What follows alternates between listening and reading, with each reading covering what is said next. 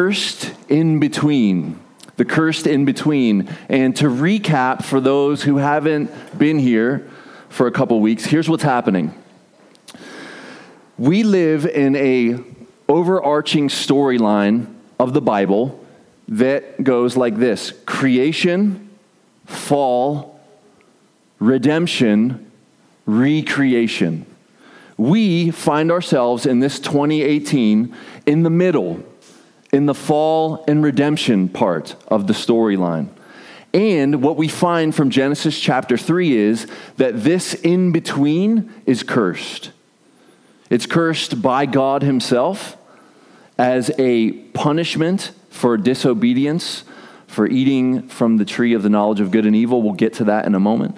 But it's also cursed in the sense that we have an invisible and powerful enemy that is seeking not only the downfall of all humanity, but seeking the downfall especially of Christians. And we're told repeatedly throughout the Bible that we have an invisible enemy who is bent, I think it's appropriate to say, hell-bent on our destruction. The destruction of the image of God in humanity and the destruction of Christians and Christianity. Friends, we live in a cursed in between. This image here, you have a little guy way down there, and if we could pinch on that little guy and enlarge him, you would see he's holding a book, and that book is the Bible, and it's emanating light. And the picture is that the Word of God is a lamp unto our feet and a light unto our path. And you have this giant figure in the back, shadowy, and you got these darts, these flaming arrows coming down, hailing down upon this little guy. And that's a picture from Ephesians chapter 6. With the shield of faith, we can block or extinguish the flaming arrows or the fiery darts of Satan himself. Now, these, for our purposes, these flaming arrows are coming at us at such a rapid pace with social media and the 24-hour news cycle. I mean, we are getting flaming arrows at every turn, and things are moving so fast in our culture that I think for some of us, we don't even know how to keep up. Like, so for me, here's an example of how I just get so overwhelmed. When I open my iPhone, what shows up immediately is the news, my news app. And all of a sudden, I'm like, oh my gosh, and I quickly, because I don't want to get sucked into that. Like, because, Trump's in bed with Russia and, terrorists are at the Olympics and all this craziness where I'm like, I was just going on to see if I had a meeting tomorrow at 6:00, and all of a sudden I'm sucked in. And here's what's happening, friends. We are constantly barraged with worldviews every day. Whether you're reading the New York Times, or you're reading the Wall Street Journal, or you're reading blog posts, or you're listening to professors at your university, or you might just be having a conversation with a coworker, you are getting worldview. Do you know what worldview is? Worldview is simply the way you view the world. And every time somebody is talking to you, you are getting a worldview. Every time you watch a show or a series on Netflix or Hulu or whatever, whenever you listen to a song, you are getting worldview. And I want you guys to think that way. And we as Christians have the privilege of having the Bible inform our worldview. In one sense, that is the heart of discipleship. It's to have biblical glasses, and I would say gospel-centered biblical glasses on, that you literally look out at everything, every movie, every song, every blog post, every feed on your Facebook, all of the Instagram posts, and you are seeing them with biblical, gospel-centered glasses. And with those glasses constantly on, listen, friends, you will be able to interpret rightly what is happening. What should I not believe? What can I take from this that is beneficial? How do I view this? Should I take this opinion that this person's trying to give me, or should I reject this opinion? Can this situation be redeemed, or should we throw this out completely? How do I think? Well, the Bible will tell you clearly how to think. And remember from last week, the fear of the Lord is the beginning of knowledge, but fools despise wisdom and discipline. What that means, friends, for our situation is when we fear the Lord, his opinion will matter the most. The most. God's opinion will have the most weight in our lives. I don't care how many degrees the person has or how many books they've written. It's not to discredit anybody. It's to say who will have the most weight in your thinking. If you fear the Lord, his opinion will matter the most.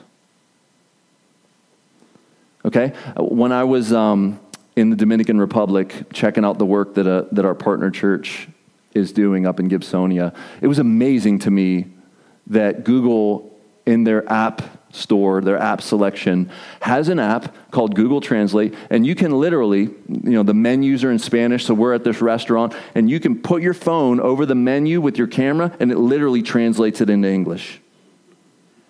It blew my mind. So we would go into the home of native Dominicans who could not speak any English, and we would talk to Google Translate, and it would type out in Spanish for them. And then they would talk in Spanish, and it would type out in English. So we could literally have a conversation through Google. Google is not the 666 mark of the beast. They may become that, but right now they're helpful, okay? Friends, listen. When you have biblical worldview, gospel-centered glasses on, you can interpret just like that anything that's coming at you. And here's my question. How much of the Scripture's truthfulness are you ingesting versus all these other sources? Think about it.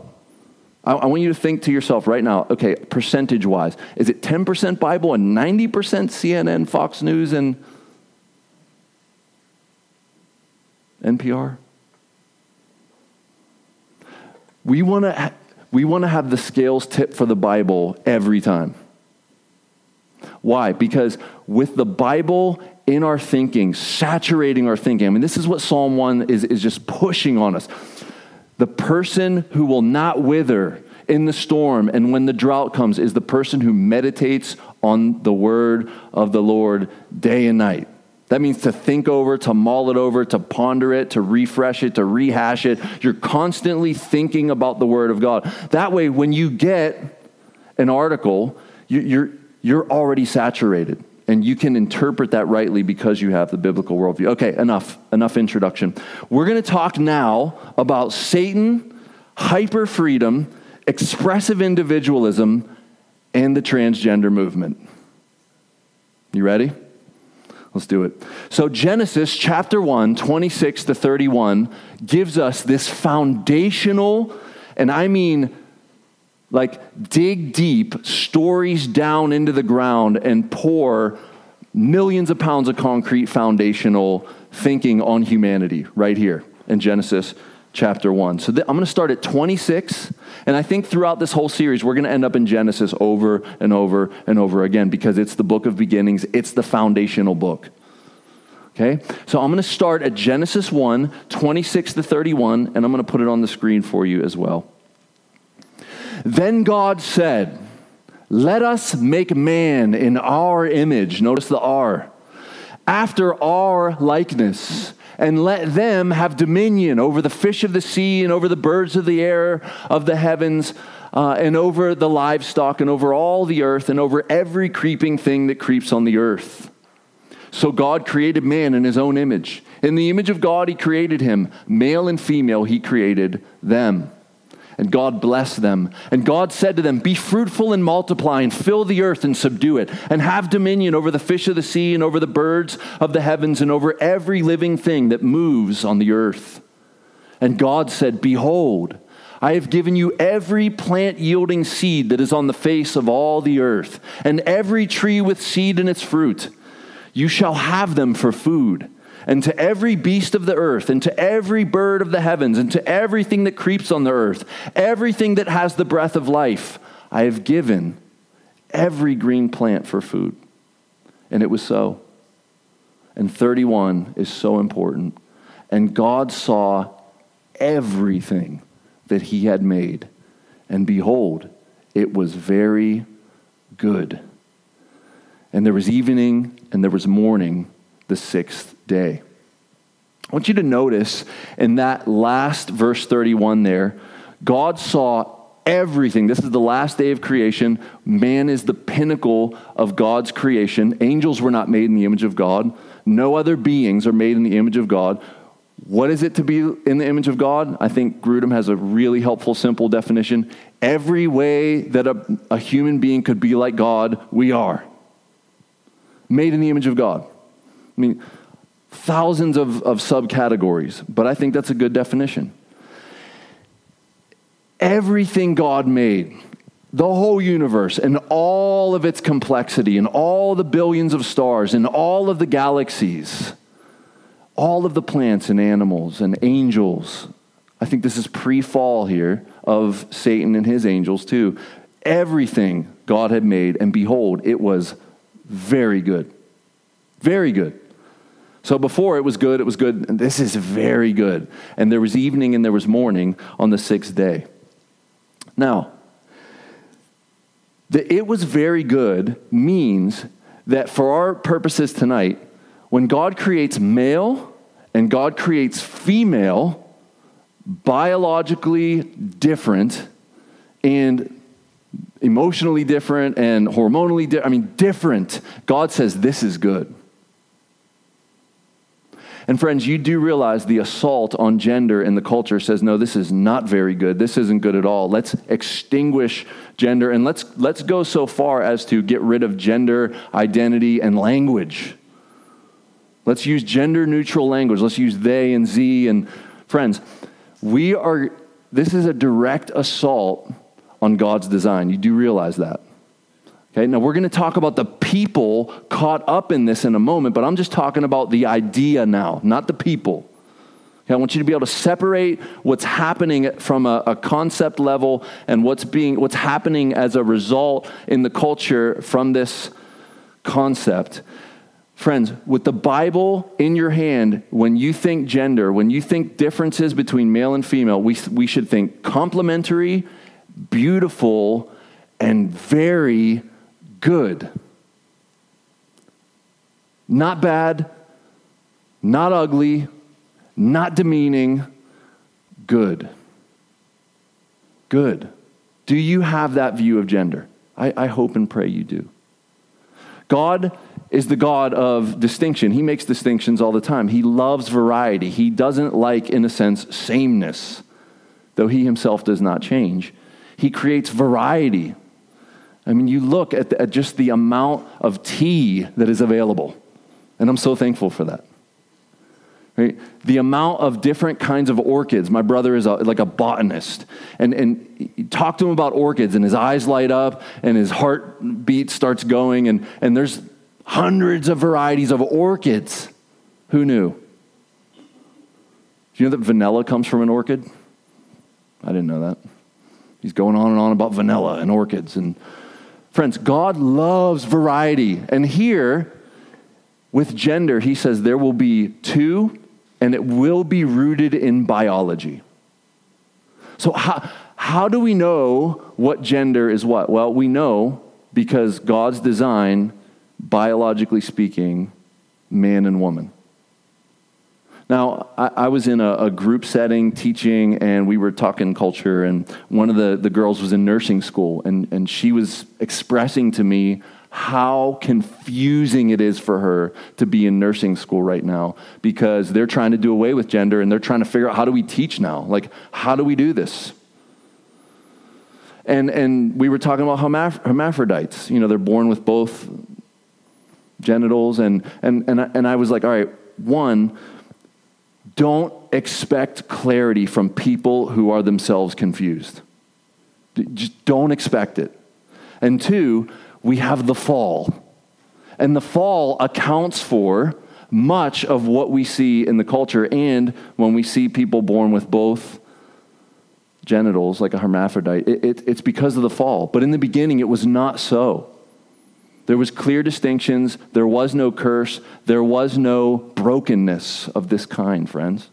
And I want you to see this, that before the fall, this was the design, male and female, complementing each other. And I find this amazing. Even though right here in verse 31 of Genesis 1, we see that God saw everything he made and it was very good. In Genesis chapter 2, we get the accounting of the creation before Eve shows up. And God says, it's not good that man should be what? Alone. I'll make a helper suitable for him, that fits with him, like him but unlike him at the same time. And God creates one like him. And that's what Adam says when he first sees her.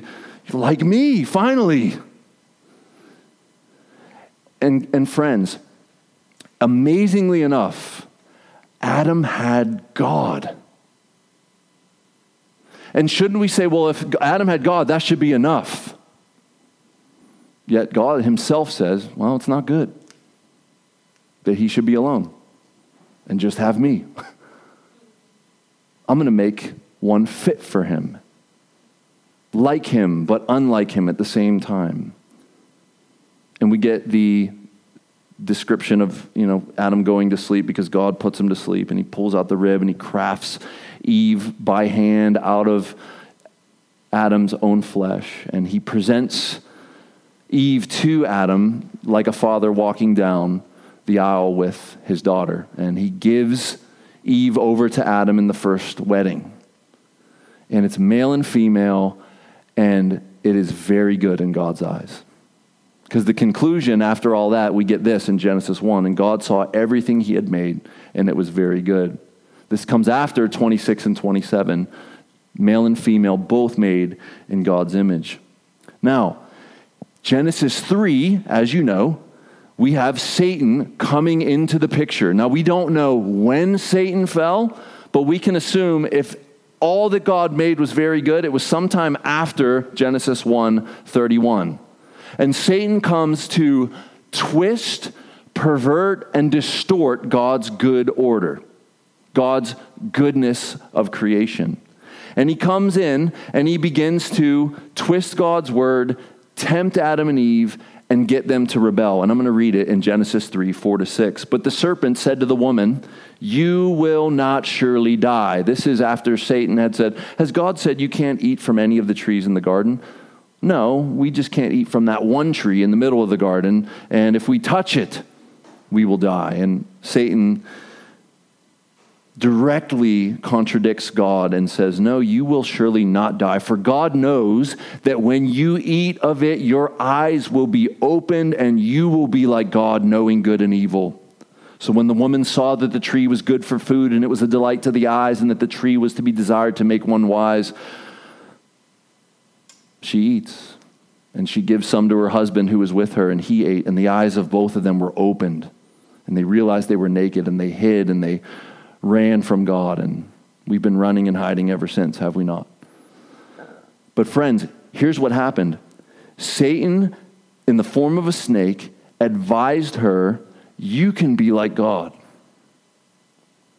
And I think the way she was hearing that was, I can have God's wisdom. I can have decision-making power like God.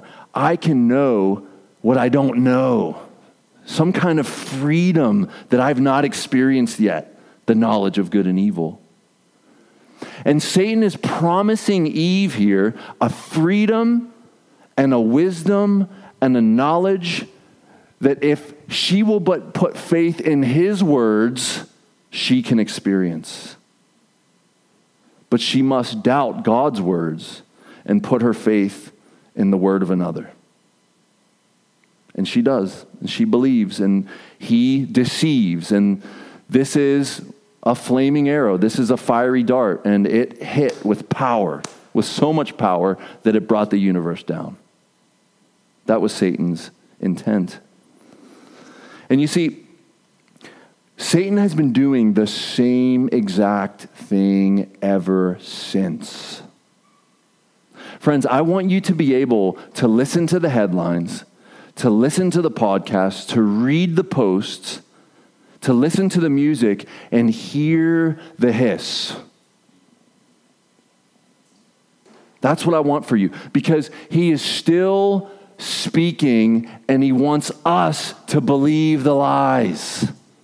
The father of lies. When he lies, he speaks his native language, Jesus said. Can you imagine speaking, Spanish as your second language? Well, Satan speaks lie as his first language. Fluent in lie, powerful in lie. And we just flaming arrows all the time coming at us. Satan promised freedom from God and a more fulfilling path than the one God had designed for them. And they took it. We'll take that path. Friends, he's doing it to you. You do realize that. And we need to wake up by the help of the Holy Spirit and see. We know for unbelievers, this is the issue. 2 Corinthians 4:4, the God of this world, Satan, he is the ruler in some sense of this world. He has blinded the minds of unbelievers for what? So they can't see the glory of the gospel shining in the face of Christ. They can't see it. They're blind. Why? Because he's blinded them with his false glory. The promise of freedom, the promise of joy, the promise of fullness, the promise of what you've always been looking for. And God curses them in the ground and the snake. All of the world, all of the creation, we're all living in this cursed place, which, friends, gives really good clarity to why everything is so messed up and broken, even what's going on inside of you. That's a compelling answer from the outside looking in. This is why everything is messed up. This is why everything is broken. Because not only is Satan actively at work with his many, many, many demons, unseen forces, powerful personal evil, but also we're living in a cursed earth, a cursed universe. Robert Bella is a sociologist, and he wrote a book called Habits of the Heart. He, a long time ago in the 80s, coined this phrase called expressive individualism. And I'm going to read for you the definition of that because it's amazing how that fits to us now, and especially with the transgender revolution. A form of individualism that arose in opposition to utilitarian individualism. Expressive individualism holds that each person has a unique core of feeling and intuition that should unfold or be expressed if individuality is to be realized. Let me read that last sentence again. Listen closely. Expressive individualism holds that each person, you, has a unique core of feeling and intuition that should unfold or be expressed if individuality is to be realized. Wow. Under certain conditions, the expressive individualism may find it possible through intuitive feeling to merge with other persons, with nature, or with the cosmos as a whole. The idea is helped, I think, and updated by Keller. Keller says, identity comes through self-expression, through discovering one's most authentic desires, and being free to be one's authentic self. It's the lie of the enemy. You got to be free to be you. You got to express who you really are. You got to be authentic. And if anyone is suppressing that authenticity, they need to be removed, or that system needs to be removed, or that structure needs to be removed, and you're just being held down, and you can't express who you really are. You're not really free until you are able to fully express your desires and your feelings and the sense of who you really are. Does that sound familiar? Well, it should, because it's Ephesians 2:2-3. Listen. The people who are dead in trespasses and sins, they are following the course of the world, following the prince of the power of the air, that's Satan. He is the spirit that is now at work in the sons of disobedience. That's every person. How do you know that? Because verse 3, among whom we all once lived. Listen to this. In the passions of our flesh, carrying out the desires of the body, and of the mind. Now listen to J.B. Phillips give a more kind of like easy to understand version of that. Listen close and think expressive individualism. To you who were spiritually dead, all the time that you drifted along the stream of this world's ideas of living and obeyed its unseen ruler, who is still operating in those who do not respond to the truth of God. Did you hear how he expressed that? Listen, he said, you drifted along the stream of this world's ideas of living.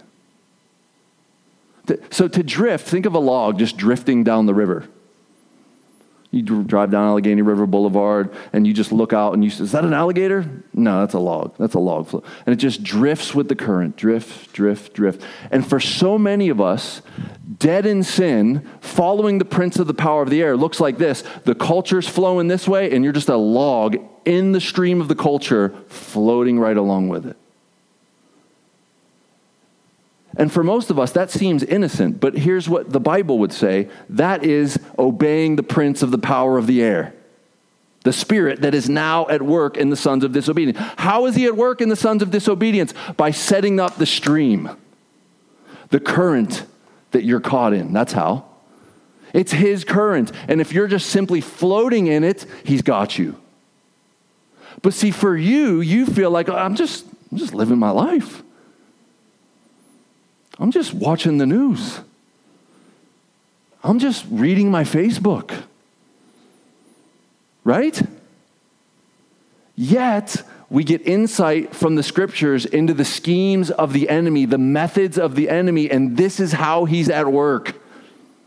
He's not necessarily, not that this doesn't happen, but this isn't the main way he works. He's not possessing all these people and forcing them against their will to do evil things. Yeah, that's the idea we get from all the horror movies. Like, this is how Satan is at work. He's possessing people and he's haunting houses and No.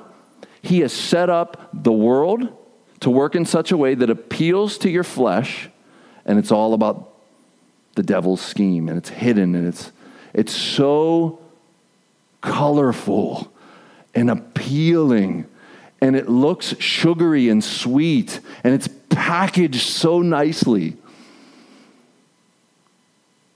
It's as my friend Tim Brendel said in his song, Killing Sin, it's excrement covered in whipped cream. It looks sweet, but we've discovered its sick scheme. Friends, we need to wake up and see what's going on. This invisible satanic system is set up to have you drifting right along and not even realizing that there is a giant 3,000-foot waterfall drop up ahead. And for most people, they're going to drop off the waterfall into eternity forever. You realize that?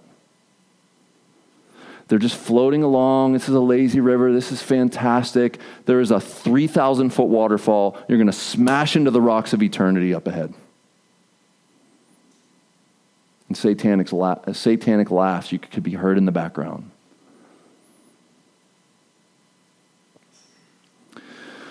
My daughter and I had a very authority-laden conversation today.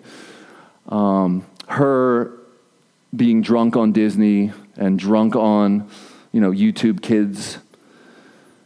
We were exercising our authority as parents, having a 6-year-old.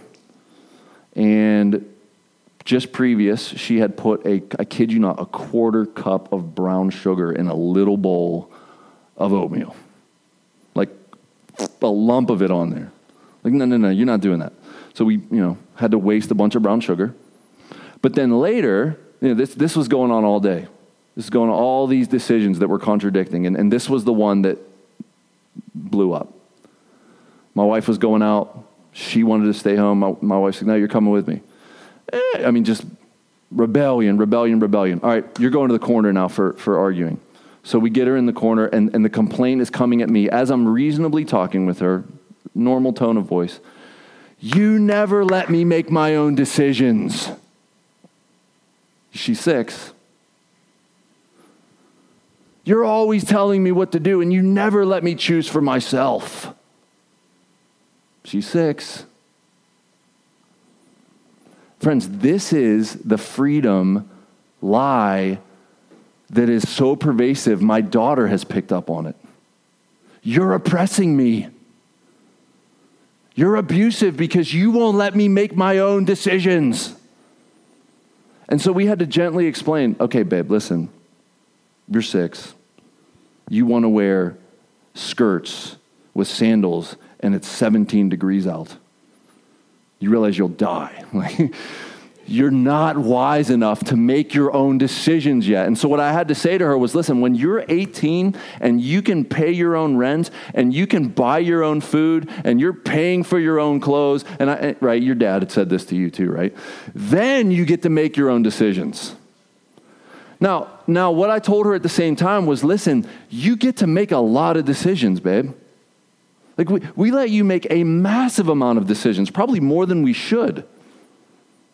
We are very generous to you. And yet she still has this feeling like she's being oppressed. What do you call that? That's the satanic stream of the culture that she is floating in, friends. She's 6. We're all floating in it. And the gospel, this is Jerry Bridges' illustration, would say, get out your gospel oar and row against the stream. And if you pull up the oar for 1 minute of the gospel, guess what's going to happen? You're going to float right back down the stream. There is no neutrality. You can't be neutral in this. If you're not constantly fighting with the gospel, you are going down the stream and the water falls up ahead. Now, I believe in the security of the saints. So I'm not saying you're going to lose your salvation, but you will damage yourself and your relationships and maybe some other people in the meantime. I would say that this is hyper freedom, kind of the age we're living in. We could call it hyper freedom. This idea that if you oppose me in any way, in my decision making, like you are dangerous and you are abusive to me because you won't let me express my individuality. You won't let me express what I feel on the inside. Right? It's that idea of you can't judge me. Didn't Jesus even say, judge not unless you be judged? And he's like, oh, you do know some of the Bible. This is great. Right? And that Keller just rings in my mind when I hear Matthew 7, where, when people say, it's wrong for you to tell other people they're wrong. But wait a minute, you're telling me I'm wrong right now, and you're not wrong? See how that works?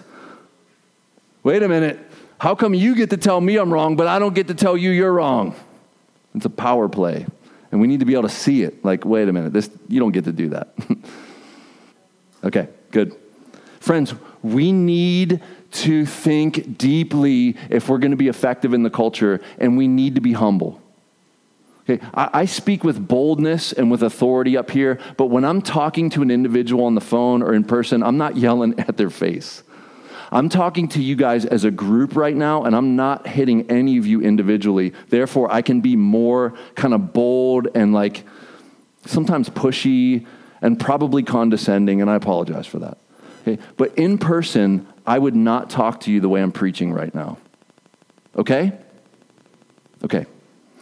So Vaughn Roberts has a really helpful book called Transgender, and I would highly recommend it. It's little. You can get through it very quickly, and it's a great resource for you. And he describes in this book, Transgender, the expressive individualism that Robert Bella coined. And listen to this. The world's gospel says this. So this is the good news of the world. For years, our spirits have been suffocated by restrictive traditions and morality. But now we must have the courage to follow our own light. We must resist anyone or anything that stands in our way. We must discover the hero inside ourselves and enter into the freedom that comes when we become who we really are. Doesn't that sound like every Disney movie you've ever seen? Now listen, I love the Disney movies. Like, I have a 6-year-old daughter. I see them all. I mean, I went to art school, and I think it's brilliant, the art and the color and the graphics and the songs. Like, it's brilliant art, but friends, the message is satanic. And I watch them, so I'm not saying, burn them all. Let's have a Disney burning festival where we burn all the paraffin. I'm not saying that. But I'm saying when you watch it, you need to be able to see and hear what you're actually hearing and seeing. And if you have the gospel, biblical worldview glasses on, you can see it. You can see it. And that's what I'm trying to equip you with. That's what this series is trying to equip you with here. So the dictionary would define transgender this way. Dictionary.com. Relating to a person whose gender identity does not correspond to that person's biological sex assigned at birth. So the idea here is there are people, and let's give some background to why this is the way it is. Friends, we live in a broken world. The brokenness affects your mind, your body, your soul, your everything. The brokenness is pervasive. And so I think that as biology science gets better and neurology gets better, they probably will discover that there are parts of the brain that cause these kinds of things. But that doesn't excuse it. Friends, because we live in a broken world, we should expect when people are born for them to have certain proclivities, and other people have other ones. And it doesn't excuse you if you're born that way. Doesn't excuse you. Because we're all born bent towards sin in some way, shape, or form. We all are. And it's the totality of our being. That's what total depravity means. It doesn't mean we're utterly depraved, we're as bad as we possibly could be. It means that every part of us has been infected by sin. And it expresses itself in different ways. And for transgender people, it expresses this way. I don't feel like my biological sex determined at birth. Now, gender dysphoria is another term that if you're into psychology and sociology, or you're, up on what's happening with the revolution, and here's what it means. A psychological condition marked by significant, listen close, emotional distress and impairment, which means weakened or damaged, in life functioning caused by a lack of congruence, that means agreement, between gender identity and biological sex assigned at birth. So the way that gender dysphoria is described is it's a psychological condition, and it is marked by significant emotional distress and impairment. In other words, I can't function in the world because I don't feel like I am my biological gender. It's a real thing for a lot of people. And can you imagine that if that was you? What if you were Caitlyn Jenner? What if Bruce Jenner? What if you were? Don't hate on my grammar. Come on. Produced 2 hip-hop albums. Come on. KRS-One said that, I'm about to quote KRS-One in the sermon. Yes, this is about to go down. KRS-One said that the English language is not extensive enough that hip-hoppers had to create their own words. So get off me, all right? I'm kidding. So the idea here is that put yourself in their shoes, friends. Like we should be treating others as we would want to be treated. Is that not Jesus? And so if you could put yourself in that mind frame and imagine if that was you, that every day you woke up, you felt like you were not who you were. That would be terrible. It is imaginary, but it's not imaginary. That's real for so many people. And they feel like because of the cultural stream created by Satan, that until you express that, you will not be free. Until it comes out and you tell the world and you start to dress appropriately to your feelings and you start to identify with how you feel, not how your biology tells you, you will not be free. Can you hear the hiss? Exactly. So I just heard it. It doesn't bring freedom. I read an article as I was preparing for this message, and there was that Vanity Fair picture of Bruce Caitlin, and she had her hands behind her back, and they were interviewing the photographers. Why did she have her hands behind her back? Do you know why? Man hands. They felt like his hands, rightly so, are constructed like a man's hands, and they did injustice to the picture. So they hid them. Now Bruce gets up every morning, Caitlin gets up every morning, and she still has her man hands. Can you imagine this? What is going on in your head every day? And so my goal here, friends, is to get you to see that these are people made in the image of God who have bought a satanic lie. They're not our enemies for us to destroy. Not with our blog posts, not with our sermons, and certainly not in person. They are people who desperately need Jesus, like you and I need Jesus. And that needs to be our attitude towards transgender or gender dysphoria people. Did you know that there's a bunch of psychological studies that show tons of children have this dysphoria? But if their parents will not do anything about it medically, and a lot do, which is crazy to me, if they'll let it mature, by the time they hit puberty, it goes away. And in the transgender book, Vaughn Roberts says that we also need to be really careful, and I agree with him, that we do not make hyper femininity and hyper masculinity the standards. Because if only manly men have massive beards and can swing an axe and can do that thing at the fair where you, boom, you hit the 10. If you're a dude only in that sense, there's a lot of non-dudes. Right? And I won't grow mine because it's so gray, and I refuse to use that other stuff. What is that stuff you paint in there?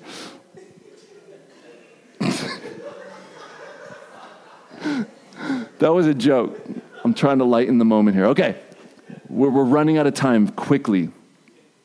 So, Jesus affirms in the New Testament the goodness of God in creation. You ready for this?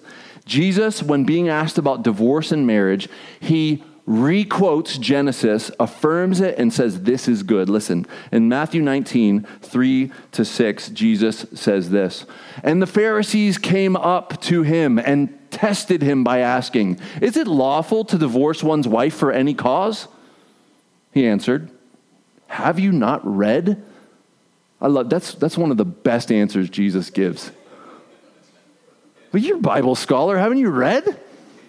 Of course they've read it. They've memorized it. Have you not read that he who created them from the beginning, so he's rooting his argument in creation, listen what he says, made them male and female, and said, therefore, a man shall leave his father and mother and hold fast to his wife, and the two shall become one flesh. And that's pointing back to you can't really image God as a one.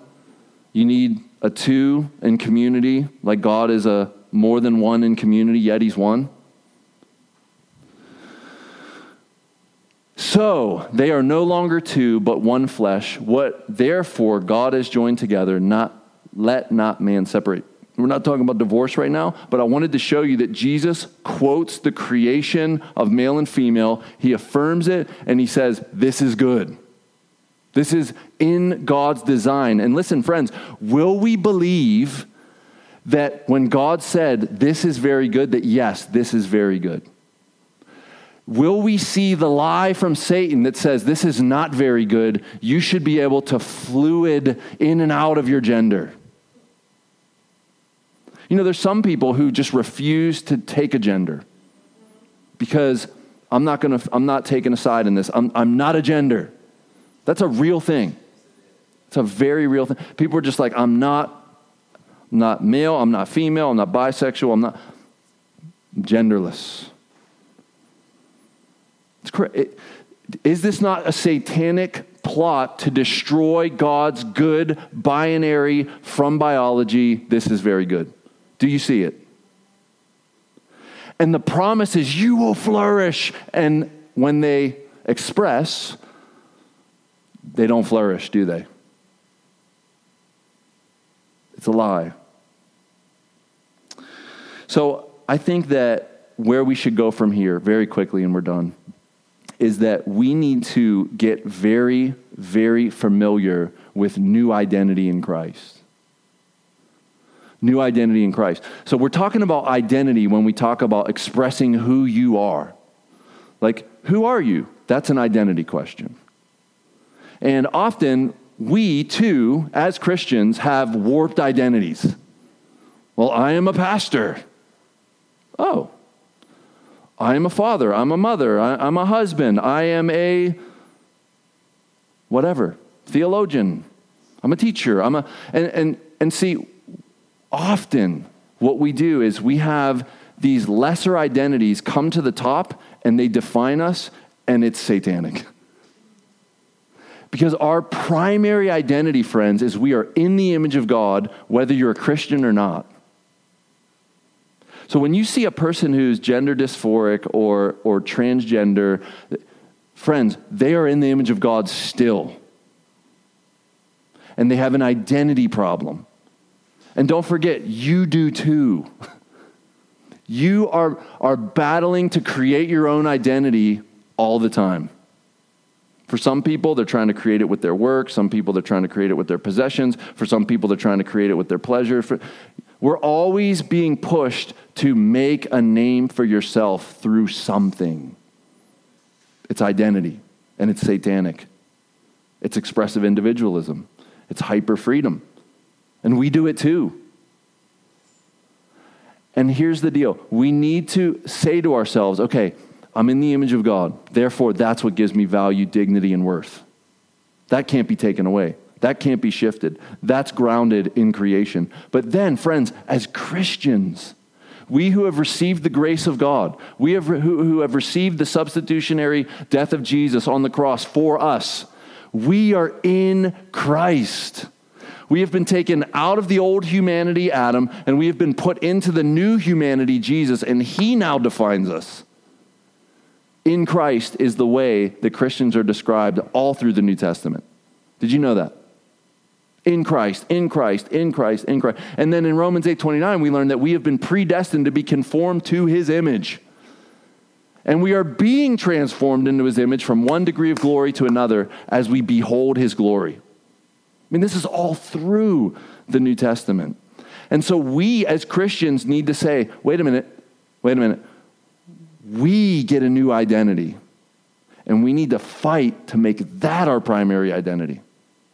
Like for some of us, our ethnicity is our identity. And it gets us into all kinds of trouble. We, in Christ, as a Christian, must be our primary. And this is the good news that we have to tell people who are struggling with their feeling like they're not their biological gender. Friends, we can say that, you can have an identity in Christ that transcends your feelings, that transcends what your inner self is telling you. You can be in Christ, and that can eclipse all the other identities and the one that you're wanting to make for yourself.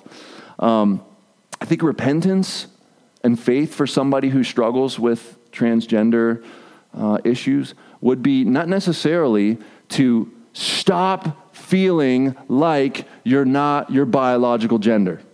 I don't think that would be actually what repentance would look like. I think it would look like I will fight how I feel. Because I think for some of these people, they're never going to stop feeling like they feel. And if you make repentance, you cannot come to Jesus unless you stop feeling the way you feel and start feeling like your biology tells you to feel. I think that's an error. But what we can say is if you will turn to Jesus for forgiveness of your sins, he could give you a new identity, and he will enable you by his Spirit to fight that inner feeling you have. And perhaps he will change the way you feel. Maybe he won't, but maybe he will. We don't know what God's going to do. Alan Jacobs is a professor. He wrote a book called How to Think, a survival guide for a world at odds. I would highly recommend this book to any of you who like to think.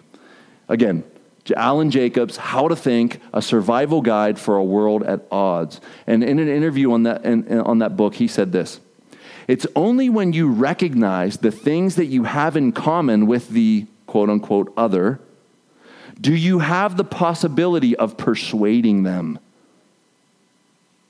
You can think of them as deplorable or persuadable. If they are purely 100% deplorable, you will never try to persuade them. You will only try to defeat them." Friends, that is helpful.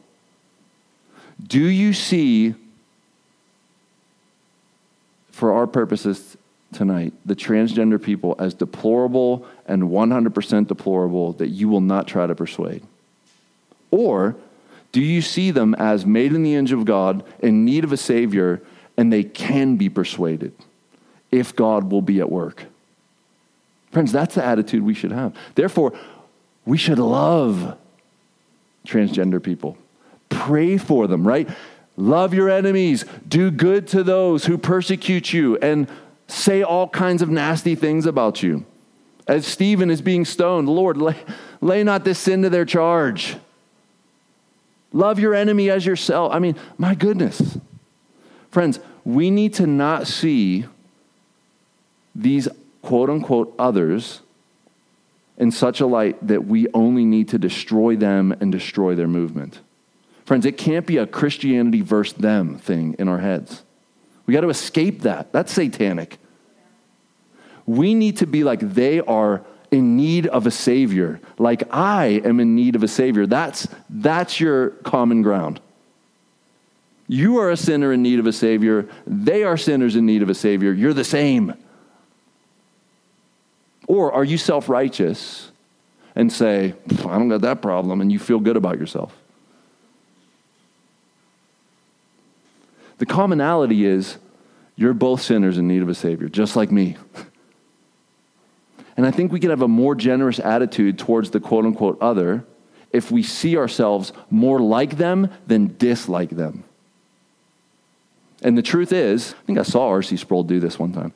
Heard or saw, I can't remember. He said, imagine you in the middle, Jesus over here, and Hitler over here. And you're a Christian. Who are you closer to in righteousness?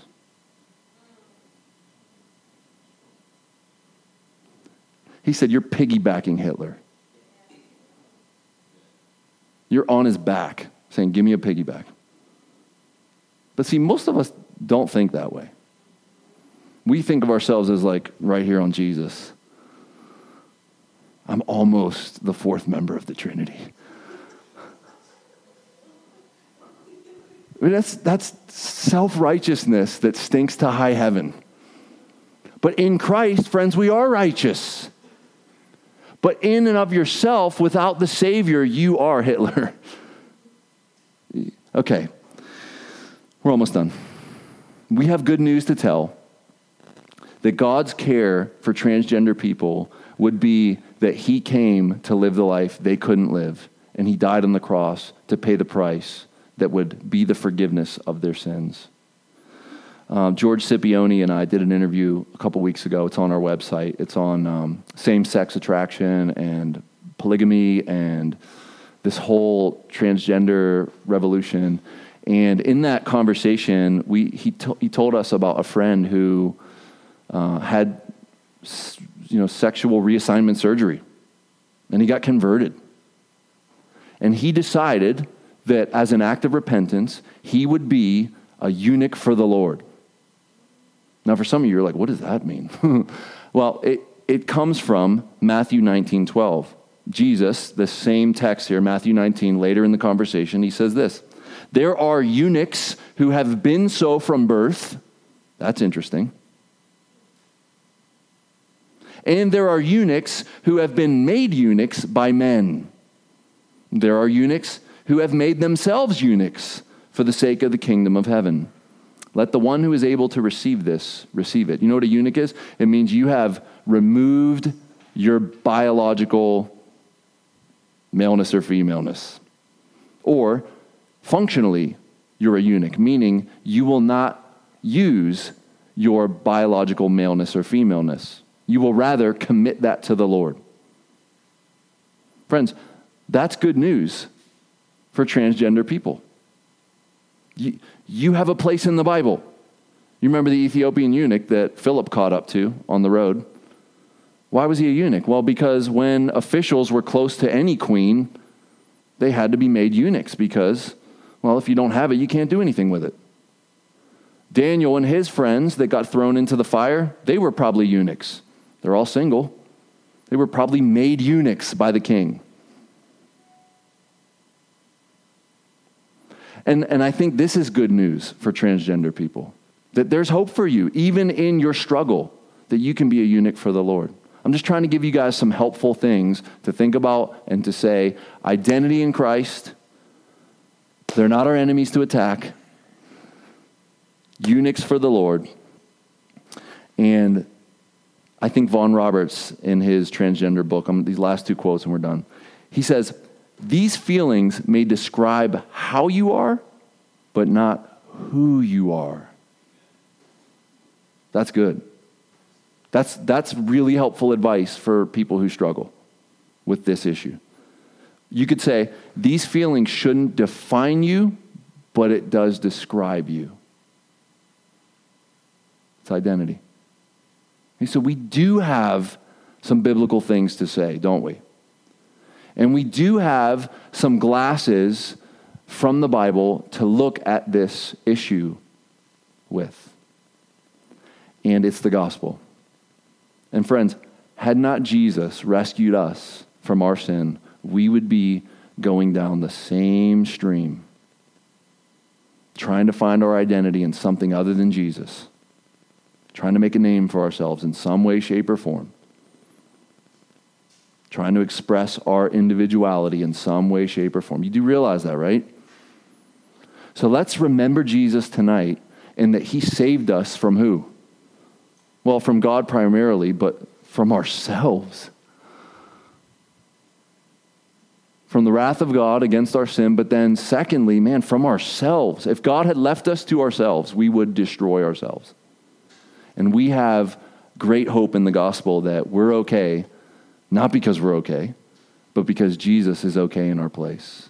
He gives us his perfection. He takes our sin on the cross. We get treated like we lived his life, and he gets treated on the cross like he lived our sinful lives. And that's the good news we have to tell, friends. And that's the center of our faith. Let's not move to the right or to the left of that good gospel news. So let's remember that as we celebrate the Lord's Supper tonight. The brothers are going to come up, Eugene and Gus and Eddie. They're going to hold the elements. Friends, if you're a Christian tonight and you are in a good place with the Lord, okay, you're right with the Lord, I want to encourage you to take communion with us. Friends, if you are not in a good place with the Lord tonight, I want to encourage you, now's your chance to do business with the Lord. Like, take this time and meet with him. Night, guys. Take this time and meet with him and tell him what's going on. What roadblocks have you put up? And do business with God tonight. You can be right with him tonight, friends. Why wait? Why go out of here not at peace with the Lord? And maybe your act of repentance would be to take communion and say, thank you for your body broken and your blood shed that gives me the forgiveness of sins. Help me to live the way you would want me to live. Maybe that would be an act of repentance.